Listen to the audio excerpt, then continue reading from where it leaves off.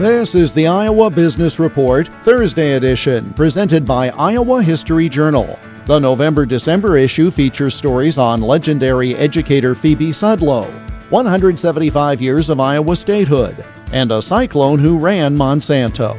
Get your copy at Fairway, Hy-Vee, and at iowahistoryjournal.com. The Biden administration pushed Congress to pass large spending bills during 2021, but business analyst Liz Peek told me that spending may not have the political effect some anticipated.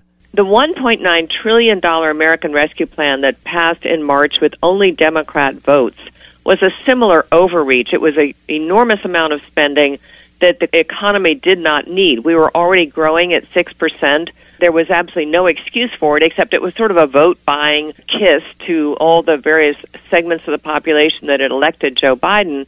But the amazing thing is the polling shows even with $1,400 checks going out, even with rent moratoriums, expanded food stamps, all the things that were in that bill, Joe Biden didn't get credit for much at all. And in fact, most Americans said that those payments, $1,400 payment is no nothing, really didn't help very much, if at all.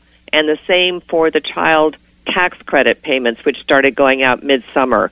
Not only did Biden not get much benefit from it, but it looks like Americans didn't get much benefit from it. So, I think that this Build Back Better is not going to help Biden, even if it passes now in some watered-down way.